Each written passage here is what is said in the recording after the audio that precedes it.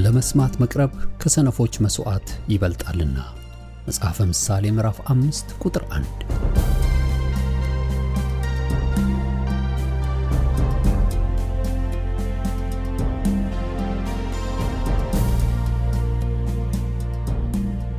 ይህን የእውነትና የሕይወት ድምጽ አገልግሎትን ለማድመጥ መቅረቦ ብልህነት ነው። ስለዚህ ጊዜውን ሰጥተው ለማድመጥ መወሰኖ ማትረፊያ ይሆንልዎታል። በዚህ አገልግሎት የእግዚአብሔርን ቃል ብቻ ይማራሉ። በተለያዩ ርዕሶች ላይ ውይይቶች፣ ጥያቄና መልሶችም ይካሄዳሉ። እርስዎ ከዚህ ቀደም በግል ጊዜው መጽሐፍ ቅዱሶትን ሲያጠኑ የተፈጠረቦት ጥያቄ ቢኖር በቃሉ ባለቤት በመንፈስ ቅዱስ አማካኝነት ምላሽን እንዲያገኙ ወደዚህ አገልግሎት ጥያቄውን መላክ ይችላሉ። የእውነትና የሕይወት ድምጽ አገልግሎት ከአጥቢያ አብያተ ክርስቲያናት ጋር በመተባበር የክርስቶስን አካል በቃሉ የማስታጠቅን አገልግሎት ለመስጠት በእግዚአብሔር ጸጋ ይተጋል።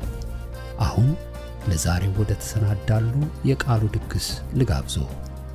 መልካም የበረከት ጊዜ።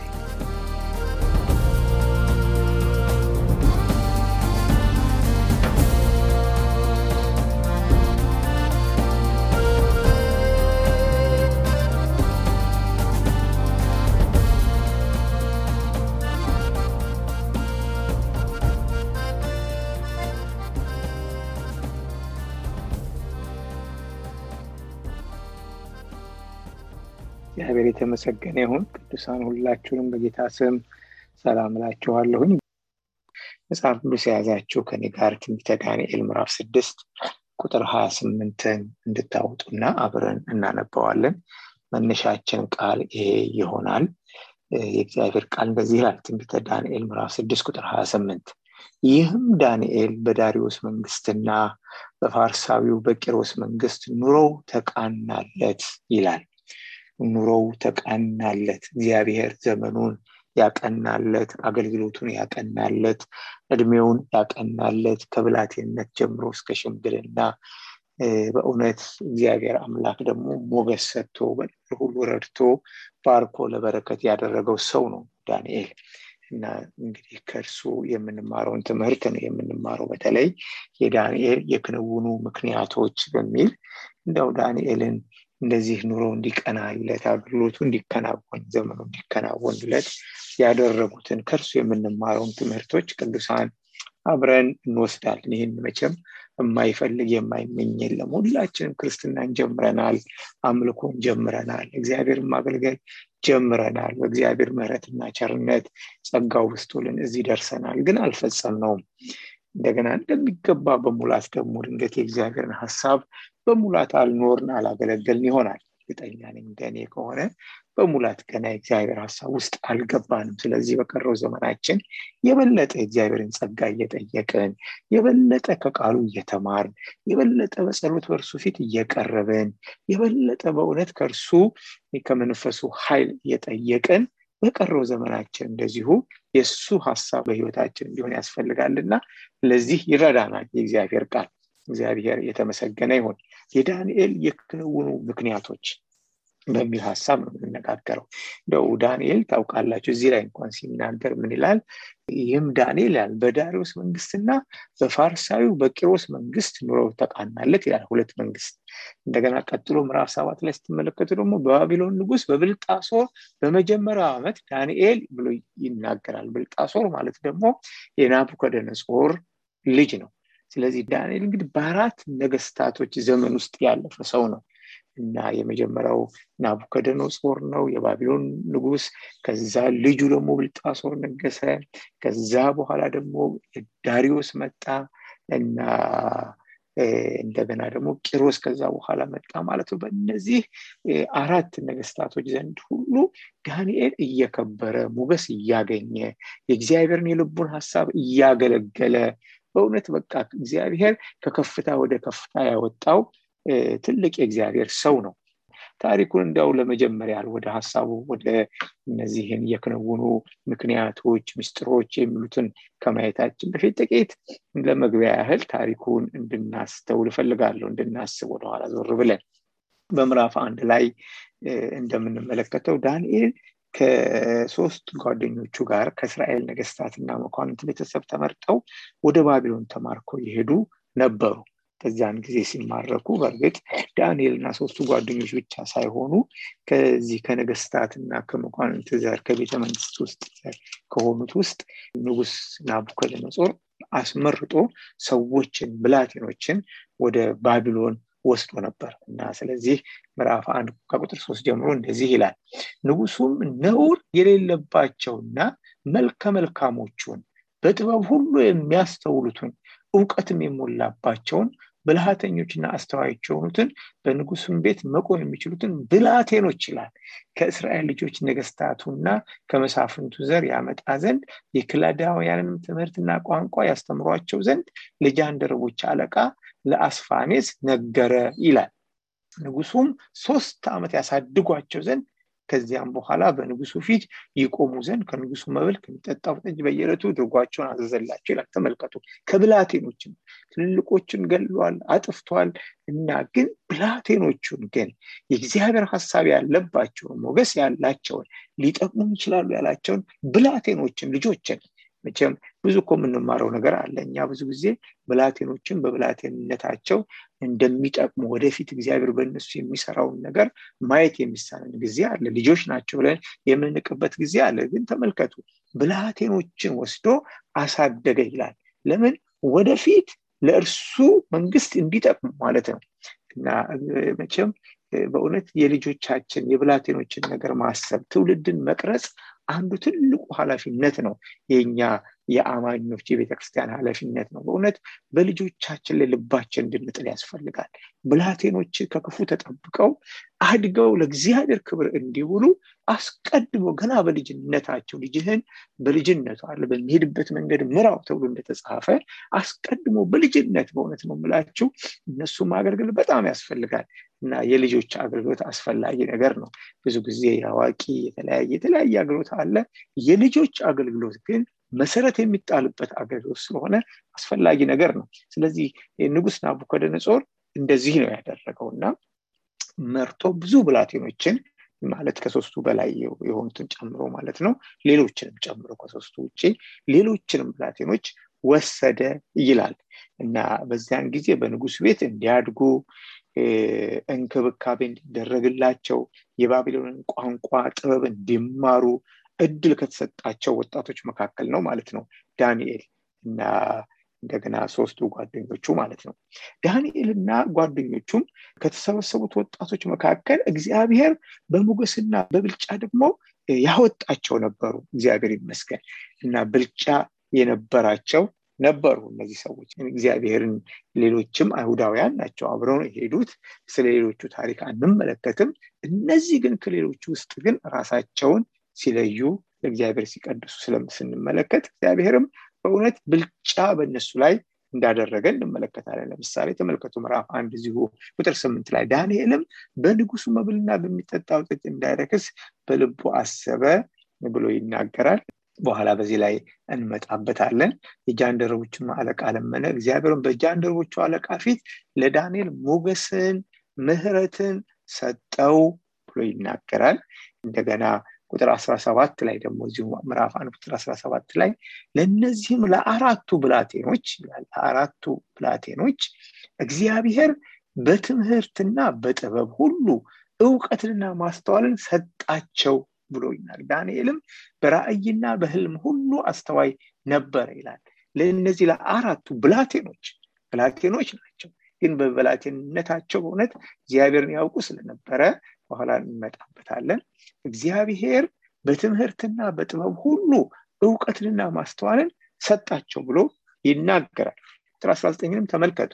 ንጉሱም በተነጋገራቸው ጊዜ ከብላቴኖቹ ሁሉ እንደ ዳንኤልና እንደ አናንያ እንደ ሚሳኤልና እንደ አዛሪያ ያለ አልተገኘም ይላል። እና እግዚአብሔር እንደው ላቅ ያሉ አደረጋቸው። እግዚአብሔር ከፍ ሲያደርጋቸው እንመለከታለን። ቁጥር 20 ቀጥሎ ምን ይላል? ንጉሱም በጠየቃቸው በጥበብና በማስተዋል ነገር ሁሉ በግዛት ሁሉ ከሚኖሩ የህልም ተርጓሚዎችና አስማተኞች ሁሉ እነርሱ 10 እጅ የበለጡ ሆነው አገኘባቸው ይላል። ዳንኤልም እስከ ንጉስ እስከ ቂሮስ መጀመሪያ ዓመት ተቀመጠ ይላል። 10 እጅ የሚበልጡ ሆኑ ይላል። ይሄ በዚህ ምዕራፍ ላይ 10 የሚለው ቃል በጣም ተደጋግሞ ትመለከታላችሁ። እና እነሱ ምን አደረጉ?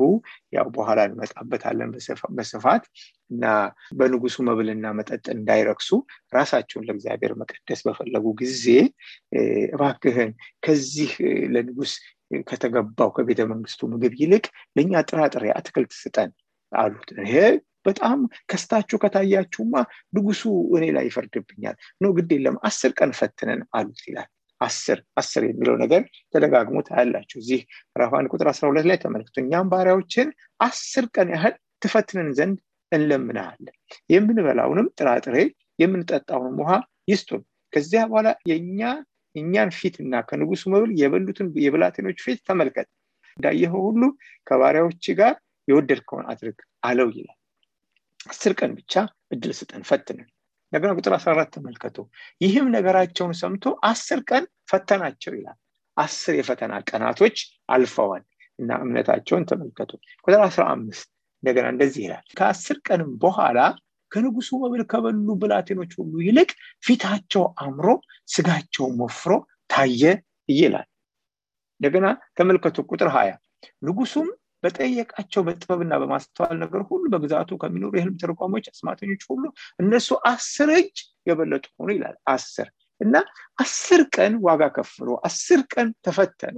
10 ቀን በእምነት መቼም እምነት ነው እዚህ ላይ ከነዚህ ብላቴኖች የምንመለከተው። በእውነት እንግዲህ የንጉስን ስጋ የወይን ጠጁን ይሄ ያማረውን የተለያየውን እንግዲህ ሌላው ሰው ተመኝቶ ማያገኘውን ምግብ ምርጥ የሆነውን ምግብ ከበሉ ይልቅ ራሳቸውን ለአምላካቸው በመለየት እና አንረክስም በማለት ጥራጥሬና አትክልት በመብላት ውሃ በመጠጣት 10 ቀን የተወራረዱ 10 ቀን የተፈተኑትን እግዚአብሔር አምላክ ደግሞ ምን አደረገ? 10 እጥፍ ያደጉ አደረጋቸው። እግዚአብሔር ይመስገን። መቼም 10 የሚለው ቃል ፍጹምነትን ነው የሚያሳየው። 10 ቁጥር ፍጹምነትን የሚያሳይ ቁጥር ነው። እግዚአብሔር በእውነት ለታመኑት ታማኝ አምላክ ነው።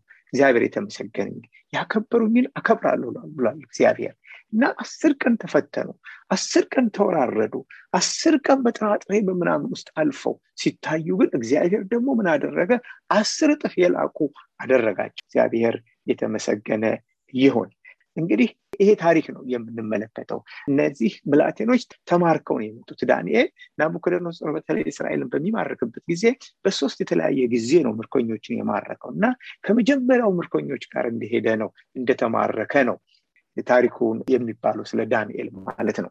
ከዛ ሁለተኛው ምርኮ በሶስተኛው ጊዜ ናቡከደነጾር ሶስተኛው ምርኮ ሲያደርግ ኢየሩሳሌምን አፍርሷል፣ መቅደሱን አፍርሷል፣ ብዙዎችን ገሏልና ከዛ በኋላ ነው እንግዲህ ረጅሙ የምርኮ ዘመን በባቢሎን ያሳለፉት ማለት ነው። በዚህ ሁሉ ውስጥ ግን ዳንኤል በእውነት ተመልከቱ፣ በብላቴንነት ያዩት የከበደ ነገር ነው። ከምድራቸው ምርኮኛ ሆነው የሄዱ ብዙዎች ድንገት ቤተሰቦቻቸው የሞቱባቸው ብዙ የፈረሰ ነገር ያዩ ብዙ ነገር በእውነት የእስራኤል አምላክ ስሙ የሚጠራበት ከተማ ፈርሳለች፣ መቅደሱ ፈርሷል። ተመልከቱ፣ ብዙ አይነት ውድቀት ብዙ አይነት ፍርድ ሆኗል። ይህ ሁሉ ግን የእስራኤልን አምላክ መልክ አልሸፈነባቸውም። የእስራኤልን አምላክ ሕያውነት የእስራኤልን አምላክ ቅዱስነት አልሸፈነባቸውም። ስለዚህ በዚህ ሁሉ ችግር ብቻቸውን የቀሩ ብላቴኖች እንኳን ቢሆኑ አንድ ነገር ወሰኑ፣ ራሳቸውን ለእግዚአብሔር ለመለየት እግዚአብሔርን በዚህም በምርኮ አገር እግዚአብሔርን ለማምለክ ወሰኑ። እግዚአብሔር የተመሰገነ ይሁን። ይሄ ትልቅ ነገር ነው፣ ራስን ለእግዚአብሔር መለየት። ዛሬ የምናየው አንዱ ትልቁ በእውነት የሰክሰስ ወይም የበረከት ወይም ደግሞ የሞገስ የከፍታ በእውነት አንዱ ሚስጥር አንዱ ቁልፍ ነገር ምንድነው የሚለው ነው? ራስን ለእግዚአብሔር መቀደስ ነው፣ ራስን ለእግዚአብሔር መስጠት ነው። እግዚአብሔር የተመሰገነ ይሁን። ሌላ ነገር ስለነሱ ወደዚህ ሐሳብ ከመሄዳችን በፊት አንድ ነገር ደግሞ በህይወታቸው ሆነውን እንመልከት። እነ ዳንኤል ወደ ባቢሎን ከተወሰዱ በኋላ በንጉሱ ግቢ እንዲያድጉ ሲደረጉ 2 ነገሮች ሆኑ ወዲያውኑ። 2 ነገሮች። አንደኛ ስማቸውን ንጉሱ ለወጠው። የሚያስደንቅ ነገር ወዲያውኑ ያደረገው ምንድነው? ስማቸውን የለወጠው። መቼም ስማቸው ማንነታቸውን የያዘ ነገር ነው፣ መለያቸው ነው። እንደ አይሁድ ደግሞ በተለይ የነሱ ስም እግዚአብሔር የሚጠራበት ስም እግዚአብሔር በህይወታቸው ኢቭን ያለውን ዓላማ እንኳን በቃ በዛ ስፍራ የእግዚአብሔርን በህይወታቸው ውስጥ የእግዚአብሔርን ስራ የሚገልጽ ነው ስማቸው። ስለዚህ ምን አደረገ? ሙሉ በሙሉ ከእግዚአብሔር ሊለያቸው ስለፈለገ መጀመሪያ ያደረገው ምንድነው? ስማቸውን ለወጠ። ዳንኤልን ብልጣሶር እንዲባል አደረገ። ዳንኤል ማለት እግዚአብሔር ዳኛዬ ነው ማለት ነው። ብልጣሶር ደግሞ ቤል ህይወቱን ይጠብቃል ማለት ነው። እግዚአብሔር በሚለው ፋንታ ቤል ማለት ደግሞ በዛን ጊዜ የባቢሎን ጣዖት ነው፣ የባቢሎን አማልክት ነው። ስለዚህ እግዚአብሔር የሚለውን ነገር በቤል ለወጠ። እንደገና አናንያን ደግሞ ሲድራቅ ብሎ ጠራው። አናንያ እግዚአብሔር ጸጋን ያሳያል ወይም ይሰጣል ማለት ነው። ሲድራቅ ማለት ደግሞ የአኩ ትእዛዝ፣ አኩ ሌላው የባቢሎን የጨረቃ አምላክ። ተመልክቱ፣ እግዚአብሔር የሚለውን በሌላ በአማልክት እና በተለይ በጣም የሚያስደንቀው ሚሳኤልን ሚሳቅ አለው። ሚሳኤል ማለት እንደ እግዚአብሔር ያለ ማን ነው ማለት ነው። ሚሳቅ ደግሞ ብሎ የለወጠው እንደ አኩ ያለ ማን ነው? አኩ ቅድም እንዳልኳችሁ ማን ነው? አንዱ የባቢሎን የጨረቃ አምላክ የሚባለው እና እንደ እግዚአብሔር ያለ እግዚአብሔር የሚለውን ስም ሁሉ እና አዛሪያ እግዚአብሔር ይረዳል። አብድናጎ የኔቦ አገልጋይ ማለት ነው። አብድናጎ እና የጣውቱ አገልጋይ ማለት ነው። ስለዚህ ምን አደረገ ማለት ነው? ሙሉ በሙሉ ማንነታቸውን መለወጥ ነው የፈለገው። ስለዚህ ወደ ባቢሎን ከማረካቸው በኋላ ምን አደረገ? ዓላማው ምንድነው? ሙሉ በሙሉ ማንነታቸው መለወጥ፣ ከእግዚአብሔር ከአምላካቸው ሙሉ በሙሉ እነሱ መለየት፣ በእነርሱ እግዚአብሔር እንዳይጠራ፣ በቃ በእነሱ ምክንያት የእግዚአብሔር ስራ እንዳይታወቅ፣ ስሙ እንዳይጠራ ማድረግ ነበር እና በዚህ ፋንታ እንዲያውም በምትኩ ለባቢሎን አማልክት እንዲሰጡ እንዲገዙ ማድረግ፣ ከባቢሎን የባዕድ እምነት ጋራ እና እነርሱን ማጣበቅ፣ ማያያዝ፣ ማስማማትና በእነሱ የባቢሎን አማልክትን ስም መጥራት እና ቤል እንዲጠሩ ማድረግ ነበረ ዓላማው። እና ይሄ እንግዲህ ቀላል አይደለም። በብላቴንነት ለአንድ አይሁዳዊ የእስራኤልን አምላክ ለሚያውቁ፣ በእስራኤልን አምላክ አውቀው ተወልደው እንደው በብላቴንነታቸው ይህንን የእስራኤልን አምላክ ለሚያውቁ ለነዚህ የእግዚአብሔር ሰዎች ወደዚህ ህይወቱ በዚህ ውድቀት ላይ መውደቅ ቀላል ነገር አይደለም።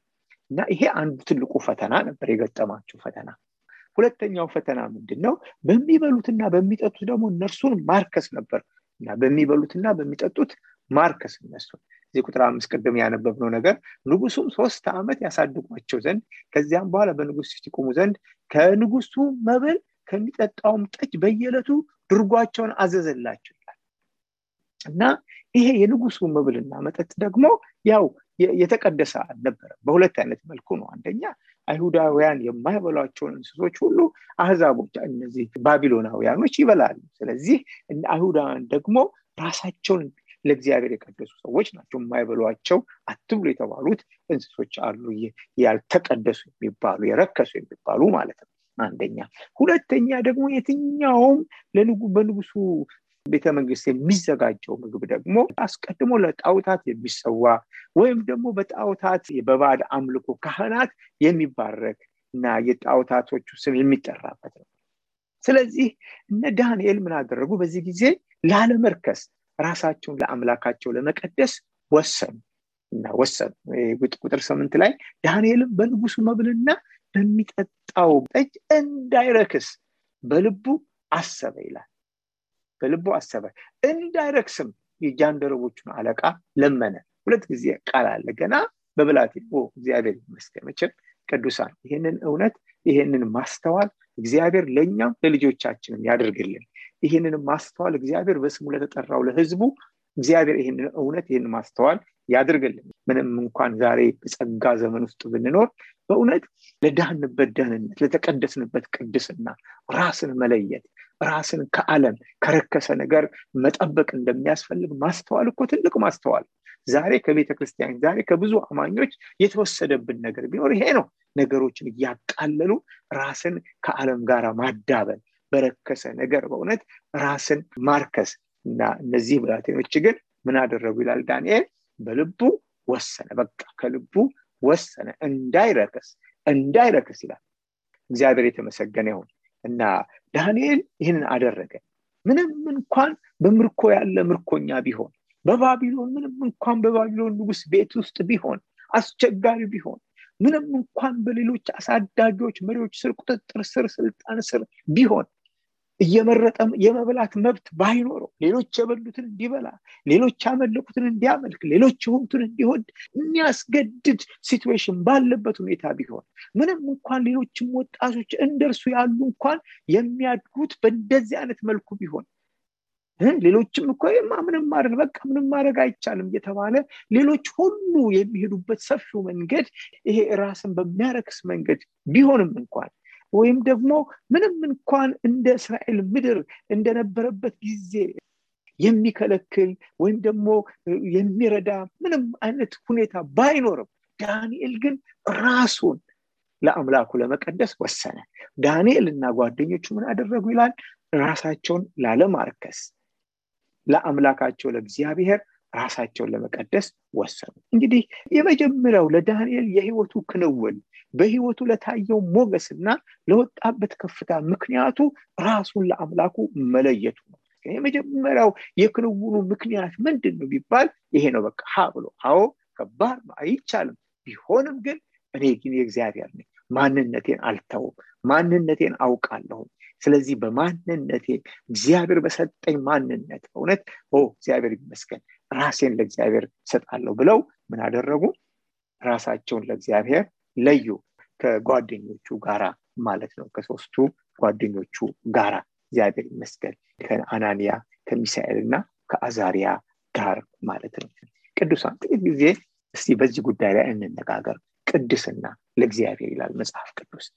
ቅድስናን በእውነት ለማን ነው ቢባል ለአምላኩ ነው። ሰው አያ አላያ አይደለም፣ ሰው ተቀበለው አልተቀበለው አይደለም። ቅድስና ለእግዚአብሔር ተብሎ ተጽፏል። ዘዳግም 14 ላይ የእግዚአብሔር ቃል እንደዚህ ይላል፣ አንተ ለአምላክ ለእግዚአብሔር የተቀደስክ ሕዝብ ነህና የበከተውን ሁሉ አትብላ ተብሎ ተጽፏል።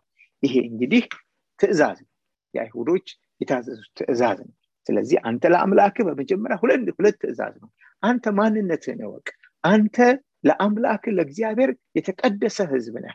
አንተ እንደሌላው አይደለም፣ እንደማንም አይደለም።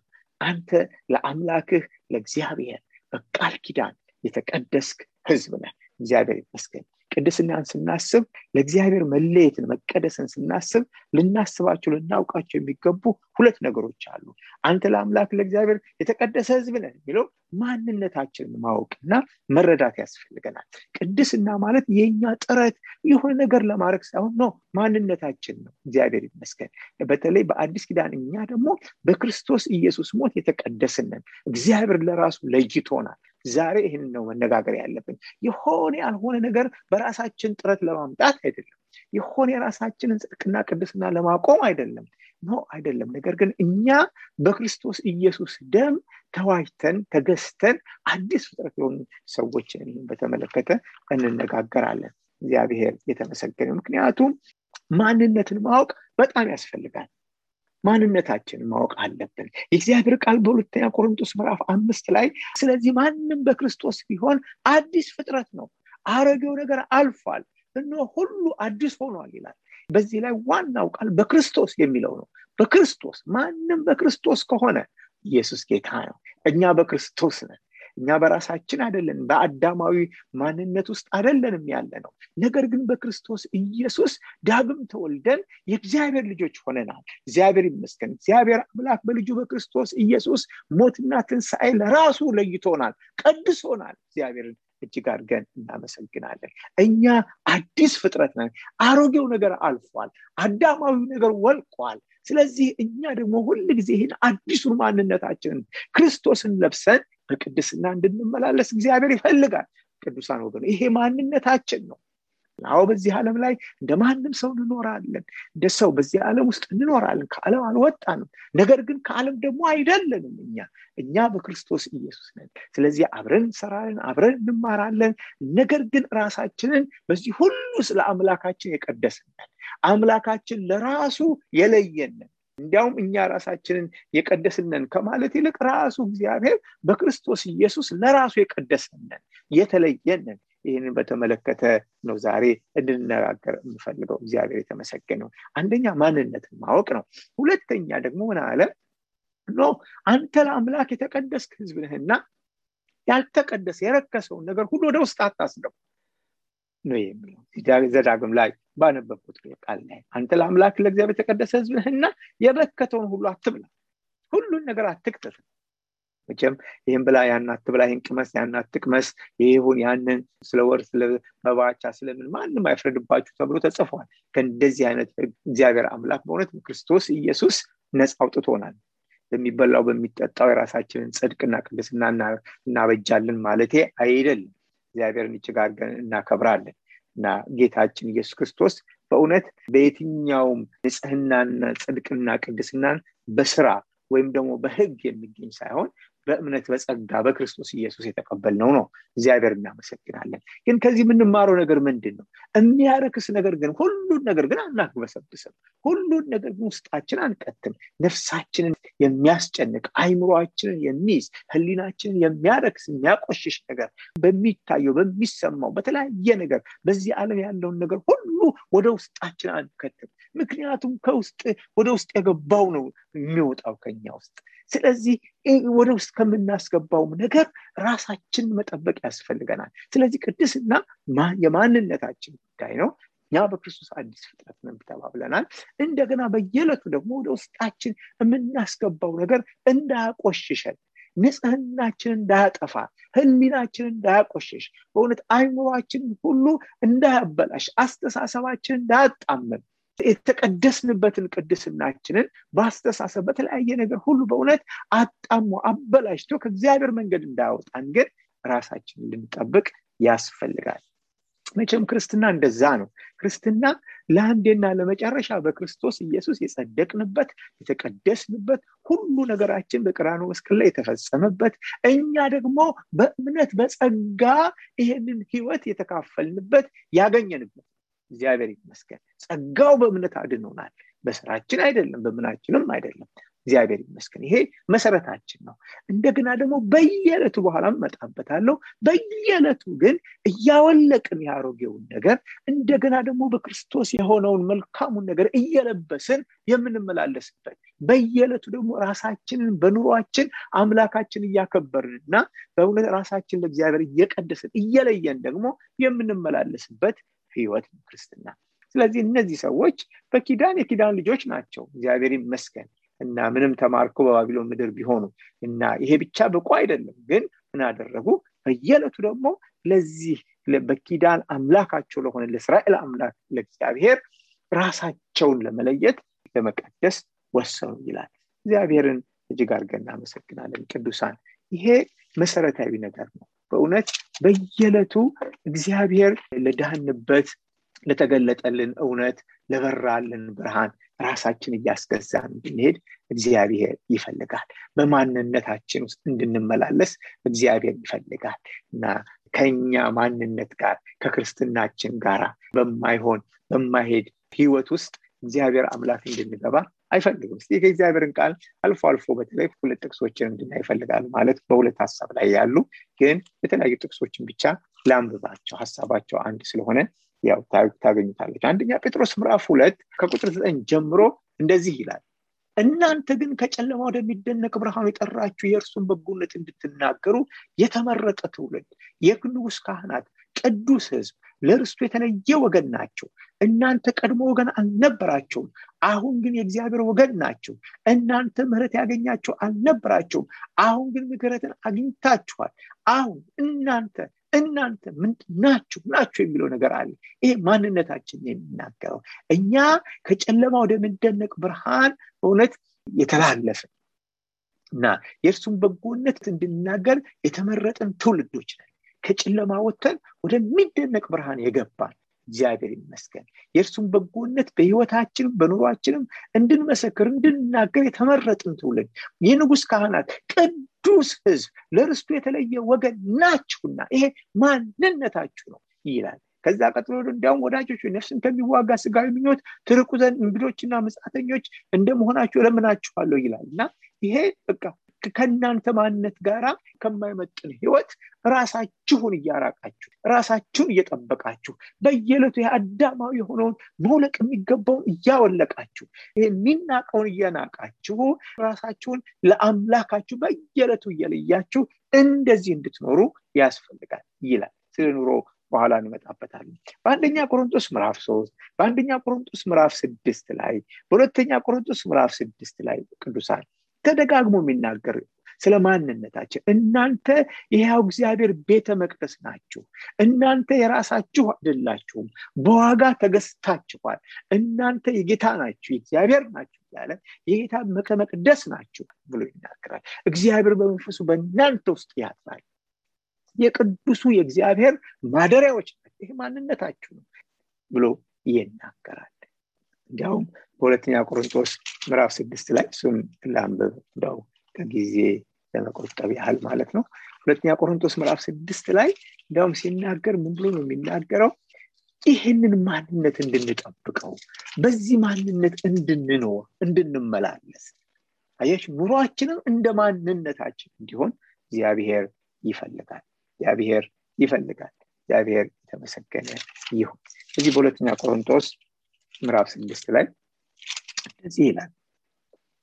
ስለዚህ ሰፋ ያለ ስለሆነ ከቁጥር 14 ጀምሮ ላንብበው። ከማያምኑ ጋር በማይመች አካሄድ አትጠመዱ፣ ጽድቅ ከአመፅ ጋር ምን ተካፋይነት አለውና? ብርሃን ከጨለማ ጋርስ ምን ህብረት አለው? ክርስቶስ ከብዔልሖር ጋር ምን መስማማት አለው? ወይስ የሚያምን ከማያምን ጋር ምን ክፍል አለው? ለእግዚአብሔር ቤተ መቅደስ ከጣዖት ጋር ምን መጋጠም አለው? እኛ የሕያው እግዚአብሔር ቤተ መቅደስ ነንና። እንዲሁም እግዚአብሔር ተናገረ እንዲህ ሲል በእነርሱ እኖራለሁ፣ በመካከላቸው እመላለሳለሁ፣ አምላካቸው እሆናለሁ፣ እነርሱም ሕዝብ ይሆናሉ። ስለዚህም ከመካከላቸው ውጡና የተለያችሁ ሁኑ፣ እርኩስን አትንኩ ይላል ሁሉን የሚገዛ ጌታ። እኔም እቀበላችኋለሁ፣ ለእናንተም አባት ሆናለሁ፣ እናንተም ለእኔ ወንድ ልጆችና ሴት ልጆች ትሆኑኛላችሁ ካለ በኋላ ምዕራፍ 7 ቁጥር 1 ደግሞ ምን ይላል? እንግዲህ አለ እንዲህ ከሆነ እንግዲህ ይሄ እንግዲህ የሚለው ከላይ ካለው ሐሳብ ጋር የሚያያይዝ ነው። ወዳጆች ሆይ የዚህ ተስፋ ቃል ካለን እና በየዕለቱ ራሳችንን ከዓለም እየለየን ስጋዊ ዓለማዊ ከሆነ ኃጢአት ከሆነ እግዚአብሔር ከማይከብርበት ከኛ ማንነት ጋር ከማይሄድ ነገር ራሳችንን እየጠበቀን ከማይሆን ህብረት ከሚያረክስ ነገር ሁሉ ራሳችንን እየጠበቀን በእውነት ራሳችን ለእግዚአብሔር እየለየን ከሄድን እንግዲህ ወዳጆች ይሄዚህ ተስፋ ካለን እንዲህ ከሆነ ደግሞ እግዚአብሔር እንደሚቀበለን እርሱ ለኛ አባት እንደሚሆን እኛም ለሱ ወንድ ልጆችና ሴት ልጆች እንደምንሆን ከተናገረ ይሄ ተስፋ ቃል ካለን በእግዚአብሔር ፍርሃት ቅድስናን ፍጹም እያደረግን ስጋንና መንፈስን ከሚያረክስ ሁሉ ራሳችንን እናንጻ ብሎ ይናገራል። ቅድስናን ፍጹም እያደረግን ተቀድሰናል። በክርስቶስ ያገኘነው ቅድስና አለ። አሁን እኛ በተግባር በሚበላ በሚጠጣ በምንሰራው ስራ አይደለም ቅድስና መመስረት የምንፈልገው፣ በክርስቶስ ኢየሱስ በመስቀሉ ስራ ያገኘነው ቅድስና አለ። ይህን ቅድስና ግን በኑሯችን እየገለጠን ፍጹም እያደረግን ሙሉ እያደረግን የስጋንና መንፈስን ከሚያረክስ ሁሉ ራሳችንን እያነጻን እንድንመላለስ በኑሯችንም በእውነት በቃ ራሳችንን ለጌታ ቅዱስ አድርገን እንድናቀርብ በየዕለቱ እግዚአብሔር ይፈልጋል። እነ ዳንኤል እንግዲህ መጀመሪያ የወሰኑት ይሄን በቃ አሁን አሉ እኛ ምንም እንኳን በምርኮ በባቢሎን ምድር በዚህ አይነት ሁኔታ ውስጥ ብንገባ እኛ ግን የእግዚአብሔር ነን። ስለዚህ ራሳችን ለእግዚአብሔር እንቀድሳለን አሉ እና ራሱን እንዳያረክሱ በንጉሱ በሚበላው ነገር እንዳያረክሱ ወሰኑ፣ ዋጋ ከፈሉ። እግዚአብሔር ደግሞ ሞገስ ሰጣቸው።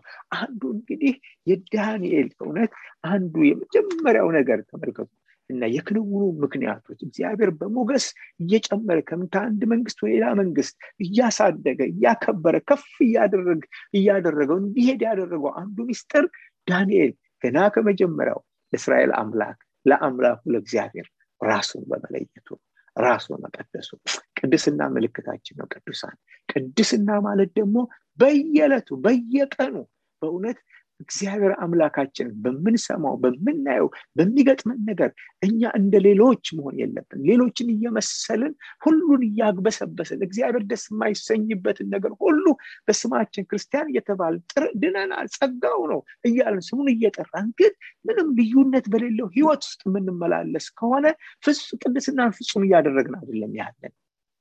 ነገር ግን በእውነት እኔ እኮ ለእግዚአብሔር የተለየው የእግዚአብሔር ልጅ ነኝ፣ የእግዚአብሔር ቤተ መቅደስ ነኝ፣ እኔ በቃ የጌታ ሆኛለሁ፣ በክርስቶስ ደም የተገዛሁ ነኝ ብለን በእውነት እንደ ማንነታችን በኑሯችን ይሄ ማንነታችን በንግግራችን በተግባራችን በስራችን በስራ ስፍራ በትምህርት ቤት በሁሉ እንዲገለጥ ያስፈልጋል። እግዚአብሔር የተመሰገነ ነው። እንደተወደዱ የእግዚአብሔር ልጆች ለእግዚአብሔር ራሳችን እየቀደስን በየዕለቱ በየቀኑ በሚገጥመን ነገር ኖ የሚባለውን ኖ የረከሰውን የሚናቀውን እየናቀን ለመልካሙ ነገር ራሳችን እያስገዛን ዋጋ እየከፈለን አምላካችን እያከበርን በእውነት የውስጣችን የህሊናችንን ንጽህና እየጠበቅን እግዚአብሔርን በእግዚአብሔር ፍቃድ ውስጥ በመመላለስ እግዚአብሔር እንድናከብረው እግዚአብሔር ይፈልጋል። ይሄ በሚሆንበት ሰዓት በእውነት እግዚአብሔር እኛን ደግሞ ህይወታችንን እየባረከ ሞገስ እየሆነልን እግዚአብሔር መታየት ይጀምራል። እግዚአብሔር ይመስገን። እሱ የሚያከብሩትን የሚያከብር አምላክ ነው። ክብር ለእግዚአብሔር ይሁን። የሚያከብሩትን የሚያከብር አምላክ ነው እግዚአብሔር። እሱ ያሉትን ጅራት የማያደርግ አምላክ ነው። እግዚአብሔር እናመሰግናለን። ስለዚህ በኑሯችን ይህን ጌታ እንድናከብረው ያስፈልጋል። ቅዱሳን ብዙ ጊዜ ከእግዚአብሔር እንፈልጋለን። ብዙ ጊዜ እግዚአብሔር ለምን እንዲሆናል በህይወቴ ለምን ብለን እንላለን። እኔና እናንተስ እንዴት ነው? ምን ያህል ነው ለዚህ ለወደደን ላዳነን ጌታ ለዳንበት ደህንነት ለሰማነው የእውነት ቃል ለተቀደስንበት ቅድስና በእውነት ምን ያህል ነው ህይወታችን እያስገዛን የምንመላለሰው? ምን ያህል ነው በየዕለቱ ቅድስናን የምንለማመደው? ምን ያህል ነው በእውነት ራሳችንን ከሚያረክስ ነገር ከዚህ ዓለማዊ ነገር ከሚታይ ከሚሰማ ከሚገጥመን ነገር ሁሉ ቅዱሳን ራሳችንን እየጠበቅን በእውነት በማንነታችን እየተመላለስን ያለን? ምን ያህል ነው ይሄ ህይወታችን? ምን ያህል ሴንሲቲቭ ነን? ምን ያህል እግዚአብሔር እናከብረዋለን? ምን ያህል ለዚህ ተገዝተናል? ምን ያህል እግዚአብሔር እንታዘዛለን? ህይወት ከዚህ ይጀምራል። የእግዚአብሔርን መገኘት ማንነት ለማየት ከዚህ ህይወታችን መጀመር ያስፈልገዋል። እግዚአብሔር ይረዳናል። እግዚአብሔር የተመሰገነ ነው። ለመጨረሻ አንድ ቃል ላንብብና በዚሁ ጨርሳለሁ። ስለዚህ ዛሬ እንግዲህ እንድናይ የፈለኩት ለዳንኤል በቃ ለዚህ መከናወን ለዚህ ሞገስ ያበቃው የመጀመሪያው ነገር ራሱን በምርኮ ምድር በቃ ላለማርከስ ለአምላኩ ለመቀደስ መወሰኑ ነው። ይሄ ውሳኔ ለኛም እግዚአብሔር ያደርግልን። አንደኛ ጴጥሮስ ምዕራፍ 1 ቁጥር 15 ላይ እንደዚህ ይላል። ይሄ ሁላችንም የምናውቀው ቃል ነው። ዳሩ ግን እኔ ቅዱስ ነኝና ቅዱሳን ሁሉ ተብሎ ስለተጻፈ የጠራችሁ ቅዱስ እንደሆነ እናንተ ደግሞ በኑሯችሁ ሁሉ ቅዱሳን ሁኑ። ቅዱሳን ይሄ መጽሐፍ ቅዱሳችሁን ይዛችሁት ከሆነ እያነበባችሁ የተከታተላችሁ ከሆነ በኑሯችሁ የሚለውን በደንብ አድርጋችሁ አስምሩበት። እግዚአብሔር ይመስገን። በኑሯችሁ እውነት ይሄ ህይወታችን የቀደሰው ጌታ በክርስቶስ ያገኘነው በመስቀሉ ስለ ያገኘነው ቅድስና በኑሯችን እንዲገለጥ እግዚአብሔር ይፈልጋል። በኑሯችን ለእግዚአብሔር እንድንለይ በኑሯችን በማንነታችን እንድንገለጥ እግዚአብሔር ይፈልጋል። እግዚአብሔር የተመሰገነው። የመጀመሪያው ቁልፍ በእውነት የእግዚአብሔር ሞገስ በህይወት ለማየት የመጀመሪያው ቁልፉ ይሄ ነው። ጌታ ይባርካችሁ።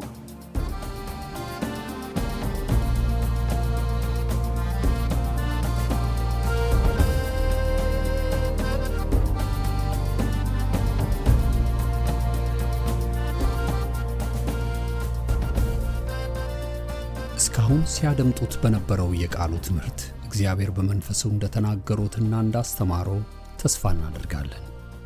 ለእውነትና የህይወት ድምጽ ማንኛውም መንፈሳዊ ጥያቄ ቢኖሩ ወይም የምክር እንዲሁም የጸሎትን አገልግሎት ቢፈልጉ ለአሜሪካን ሀገር 215 782 0848 ለካናዳ ደግሞ 647 510 4919 በሚሉ ስልኮች ቢደውሉ ጌታ ጸጋውን እንዳበዛልን ልንረዳው ፈቃደኞች ነን። እግዚአብሔር ይባርክ።